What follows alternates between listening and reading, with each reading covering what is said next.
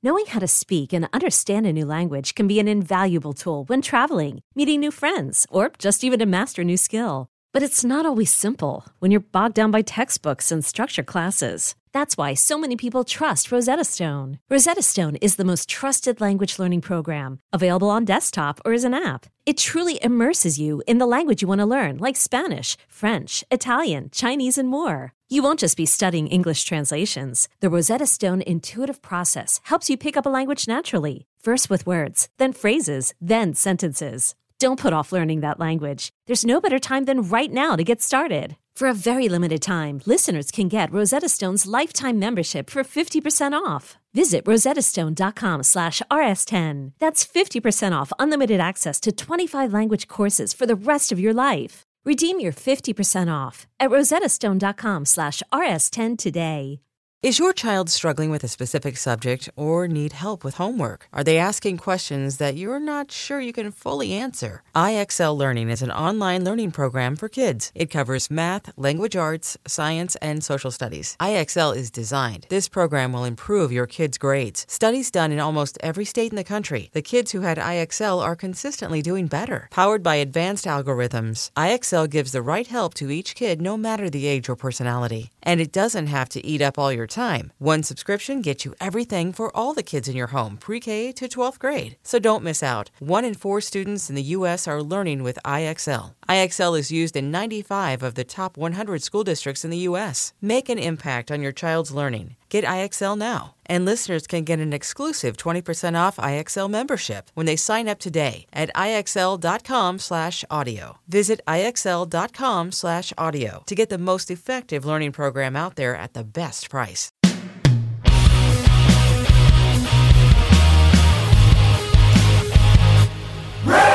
Hello, kids. This is Risk, the show where people tell true stories they never thought they'd dare to share.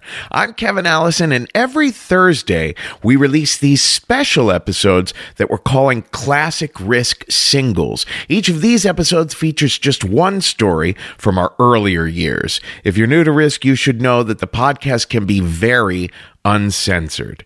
This week, a story that W. Kamau Bell first shared on the podcast in February of 2012. Here's Kamau now with a story we call Baby Got Gas.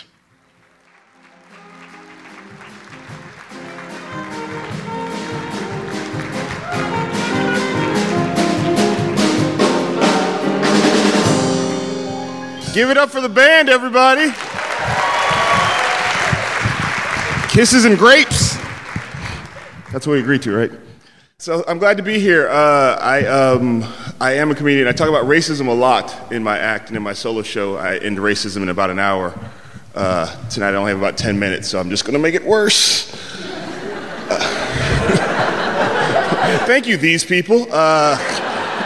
These people are like, I don't really think that sounds like a good idea. I leave tomorrow, so you guys will have to fight it out. And it's fun. It's weird to talk about racism in the 21st century because I really, in weird ways, I'm jealous of like my parents' generation or every generation before that because their stories of racism were all awesome. You know what I mean? If you told a story of racism in the 50s, there was like fire and gunshots and running from the town and ah! My stories of racism was that white guy was rude to me. Just doesn't have the drama. You know what I mean? So I find that's why I talk about it on stage a lot, because I feel like I can actually explain it a little bit. Like, I just have weird things happen to me. I'll tell a couple shorter stories and the longer story.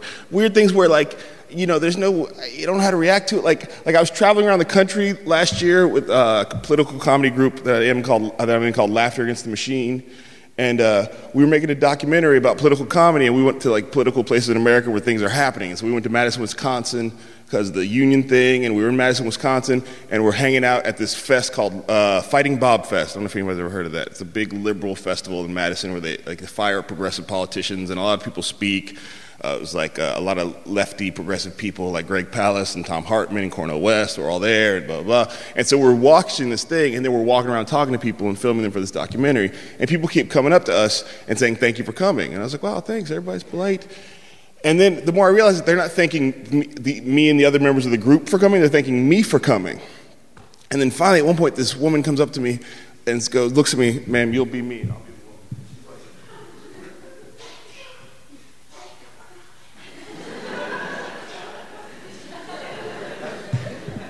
And that's when I realized, oh man, these people think I'm Cornel West.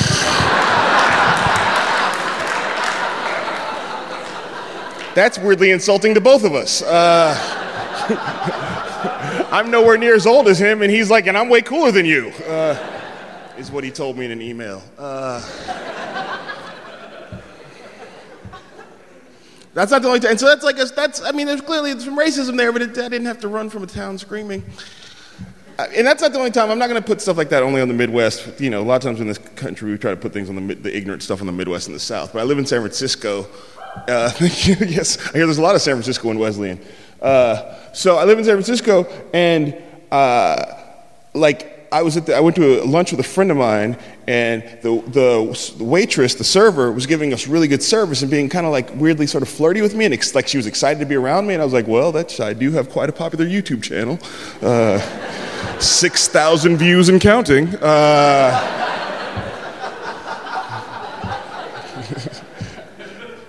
And she was really like, I was like, well, you know, I guess this is my hometown. I'm a comedian, you know, it works. And the next day, my friend says, I went back to that restaurant. You won't believe what happened. I said, what? The waitress said, oh my God, how do you know the lead singer from The Roots? Which is fucked up twice because, first of all, The Roots are a hip hop band. They don't have a lead singer. They got a lead rapper. That's not the same thing. Second of all, that guy's real short and always wears hats and is real dark. It's like he doesn't look like me. She means the drummer, Questlove, who sits in the back. He's got a big afro like me, but I don't look like him. You know how I know that? Because I'm not him. I just feel it's just a weird thing. I just want to say this, and I want you to spread it around, because I know you guys are the white people here are the good white people. I get that. I get that. Look, some of you are applauding. Yes, we are. Yes. That's true, Negro. Slow down. Slow down.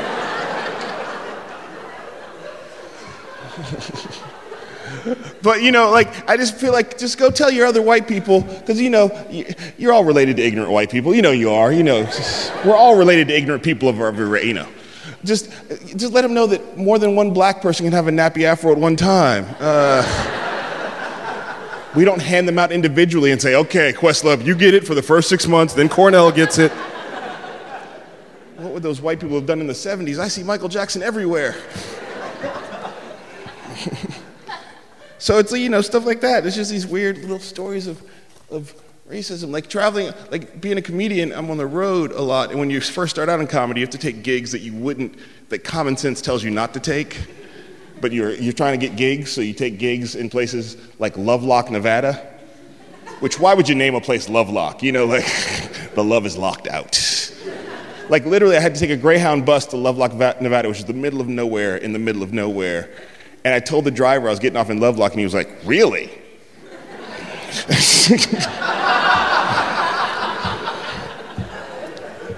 And so I had to do 2 nights in Lovelock, Nevada. And it's just a weird thing because you do these gigs, and I mean, literally, when you go to such a small town out of nowhere and you come from a city like San Francisco, you kind of feel like you're coming from the future. And I'm not trying to put them down. It just feels like that. It just feels like, you know, like, and you know, it just, you know, and so I do the gig, and it's just not going to go great. You just know it's not going to go great because it's just there's too many cultural differences to try to make jokes about something. And so the first night goes okay, and then I'm like, oh, okay, that's fine. The second night, and you got to wait the whole day for the second night show, and you're just in my hotel room like, And then the second night, they decided that the first night had gone too well, so they decided to have a wedding reception in the middle of the comedy show. And they're like, these comedians need a challenge. And so it was horrible. I mean, you just can't do that. There's like children and grandma and a black guy yelling about racism. And so I finish the show, and I go back to the hotel room, and I do what I do after bad shows. I get under the covers and turn on the TV and just start thinking about other career options. And at like 4 a.m. in the morning, and I'm still up, I hear outside my window, this is true, the KKK are on their way. And I'm from San Francisco. I've never, ever heard that before, and never thought that I would hear that. I live in San Francisco. Like, even if the KKK wanted to come for me, they would get so distracted by all the other shit that they wouldn't make it to me. There's gay people and Mexicans and even Catholics. We don't like them either. So, and gay Mexican Catholics. And so literally I'm like, I hear the KKK is coming and I'm like, I get out of bed and I'm like, and I look out the window and I'm in my underwear and I'm like, should I put on my clothes for the KKK? And I look out my window and I realize that the guy who's yelling that is yelling at the only other black guy who works at the casino. And I immediately weirdly had this thought, I was like, oh, thank God. They're coming for him. Woo, goodness. All right. I mean, like as if they would show up and be like, is it you? No, it's the other Negro. Let's get him! But apparently I found out the next day that that's just what that guy does. He gets drunk and he threatens for the KKK to come. That's what he does on Friday. He's like, oh, he's always threatening. Yeah. He was kicked out of the Klan years ago. So it's just weird. So that's like my base, like I just have all these weird racial experiences. But then recently, it's like I'm having a whole new perspective on race because me and my wife had a baby. Actually, she had the baby, I got a baby. That's way, way better. If you can choose between having a baby and getting a baby, get a baby. Clearly, I'm only talking to the lesbian couples. Yeah, that's way smarter than a lot of people gave it credit for. Thank you over there. So, and my wife is white, and I'm black, and so that means the baby is a mixed race baby, and so it's like just a whole new level of like thing that I had not thought about or prepared for. So, like, my wife, the baby's 8 months old now, and she's adorable because that's how it works when you have a mixed race baby. That's just that's just evolution helping out, you know. Look, you're black and white. That's going to be confusing. People are going to yell at you. You're not going to fit in any world. You're adorable. It's evolution. It's just... So, I mean, she's really, really adorable. Actually, hold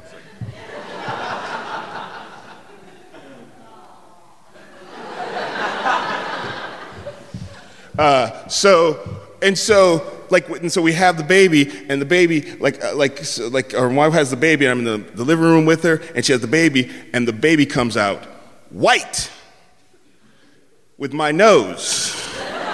I was like, oh, okay, all right. Like literally, I was like, okay, all right.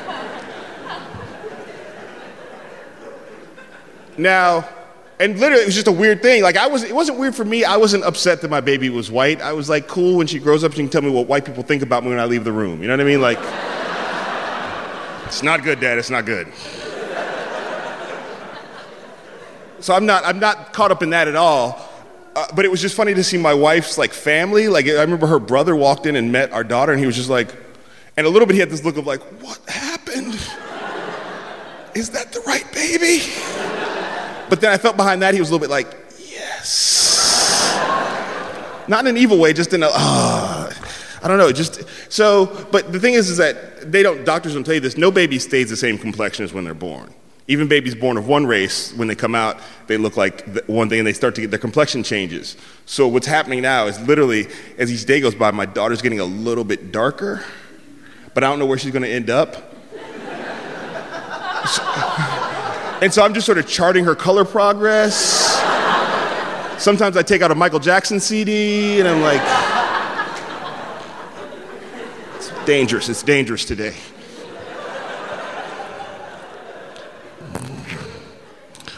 But right now she's at this weird, my daughter's at this real part, it's true, at this weird part of her color complexion where she's like getting darker, but if I hold her, she looks white. But if my wife holds her, she looks black. Yeah, she's kind of like a broken chameleon, you know what I mean? Like, you're doing it the wrong way, baby. You're doing it the wrong way. But what happens is when I walk around the world sees a black man with a white baby, and that's not the combination the world is used to seeing.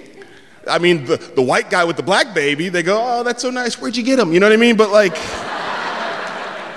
you do so much charity, but a black guy with a white baby, people get really like, they start to look around and stare. And I remember, like, we went to the airport one time, and this older, like, Japanese woman was looking at my wife and me and the baby and like trying to figure out how this all worked out. It was just a weird, like, and I was like, wait, she's like, oh. And so it's just this weird thing, but when I walk around, I realize that the world sees a black man with a white baby, which means people stare and look and get confused, and it just means that, like, when I walk around, there's a little bit, I can't just be a dad with this kid, I have to be a dad with this kid who's also sort of, like, protective of the fact that, like, I'm worried that, like, what's going to happen in the future? Like, how long does this go? You know, how do I explain this to her when she gets older, that people think that we're not together? You know, I don't know how it works. The story I'm going to tell is the biggest example of that. So, baby was about 6 months old, and me and my wife are going to go visit her parents, my wife's parents.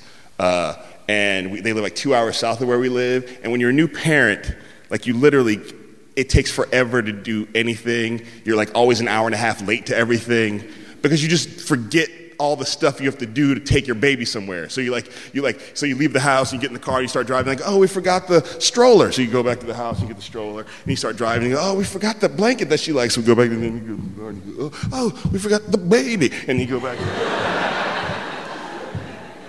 So everything just like the stutter start thing. So we're in the car, and my wife goes, you know what, now it's taking us so long to leave, I need to feed the baby. You know what, I'm just going to pull over here and feed the baby for a little while. And after we fed the baby, she's like, wait, we can't just put her back in the car seat because she's been in the car too long already, and we haven't left yet. You know what, we need to put gas in the car. Why don't you take the baby, walk the baby, like it's 2 blocks down to the gas station, and I'll meet you there. And we'll fill it so she can be out a little bit in the world and get some fresh air, and I'll meet you at the gas station. I'm like, all right, cool. So I walk my baby over to the gas station, and I'm standing at the gas station just waiting for my wife to pull in. And this car pulls in with a white woman in it, a different white woman, not my wife. And I could tell. Yes, that's not my wife. That's not my wife. Sometimes that gets so embarrassing.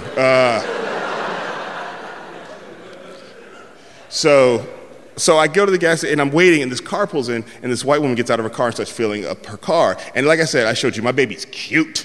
Like, people just start to get caught up, and they're looking at her. She's got these big eyes, and she's got this cute nose, and people just get caught up and looking at her. And so I'm just used to that part of it too, like people look at her and get all caught up. And so the woman looks at my daughter, and she's like, ah, and she looks at me, and I smile, because like all parents, you take credit for your baby's looks, like you picked it out or something, like that's the one we wanted. And so I smile, and the woman does this. She goes like, which I have to be honest, as a black person, that's not the first time I've seen a white person get nervous around me for no good reason. There's just that thing. The black woman right here. Have you ever had that happen where you see a white person get tense, and you're just like, this is not. Yeah, okay, thank you for that. I needed some independent black verification, and she gave a little bit. Okay. So the woman goes, and I'm just like, I don't know what she's tense about. I don't know what the problem is. You know what? I don't have time to deal with this. I'm just going to go step to a different part of the gas station so she can have whatever moment she's having. I don't know what's happening here. And so I step to a different part of the gas station. I wait, and then my wife pulls in, and she gets out of the car, and she goes, cute baby. And the woman goes, and I hear her again go, and I realize she doesn't realize that that's my wife and we know each other. And she's nervous that, like, I guess she thinks, oh no, this is that black guy, white baby scam I just got an email about. So I look at my wife and try to communicate to her without saying anything. Pretend like you know me, you know what I mean? Like, you need to act like you know me so she can calm down. And I'm trying to just sort of say that to her, but the problem is that that's really a minority thing where you can look at somebody and communicate like, this white person's fucked up over here. It's not. My wife's white, and I'm trying to teach her how to do that, but she's not really picking it up very easily. And like with a black person, like I can look at this black woman right here and be like, there's somebody fucked up over here, and she'll know exactly who I'm talking about. Like I can look at another minority person and tell them somebody fucked up here, they know sort of this area. They would know exactly. So I look at my wife and I'm like, you need to act like, she's like,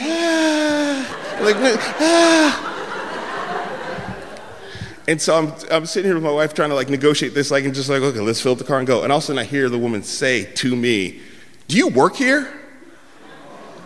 And it was weird because I was like, what? But I was also kind of excited. I'm like, oh, okay, whatever moment she's having, I don't work here. Like, what does she think? It's bring your white baby to work day? You know, like. I don't work here, so I'll just say, no, I don't work here, and this can be done. This conversation can cease to exist, which will be great. And I go, no. She goes, okay, I just don't think you should bring a baby to a gas station.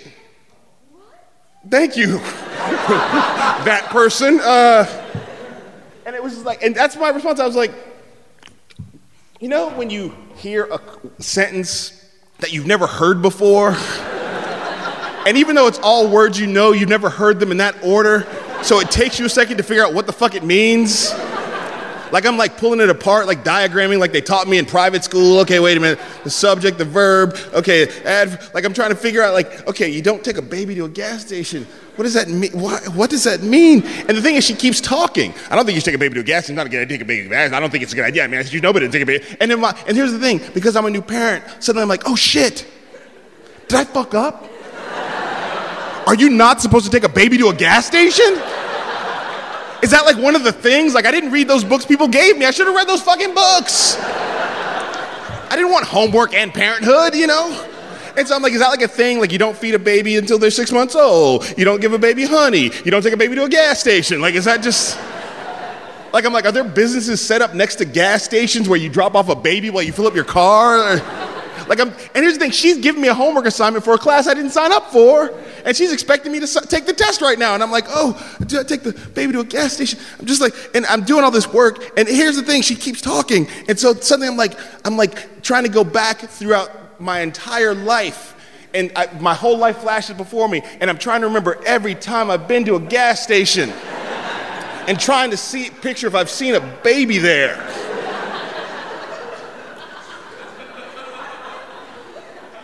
And then finally it hits me, wait a minute, you can take a baby to a gas station?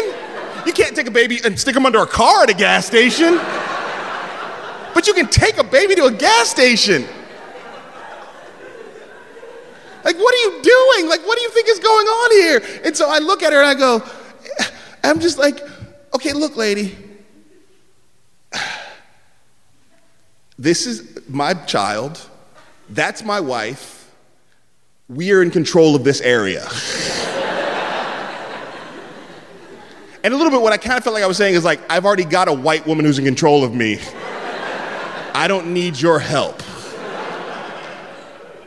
And then she got in her car like, and was like, drove off angry. Like I had somehow done something. And here's the thing, I was mad about that for like 6 months.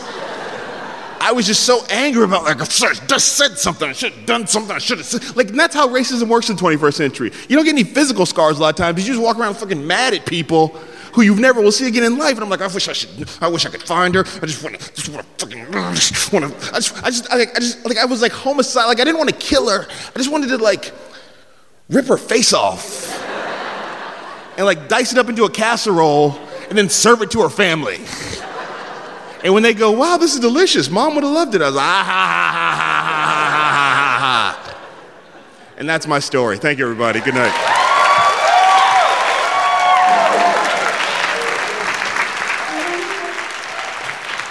That's all for this week's Classic Risk Singles episode. Now, don't miss out on our regular full-length episodes. There's a brand new one every Tuesday. And everything you might want to know about us is at risk-show.com.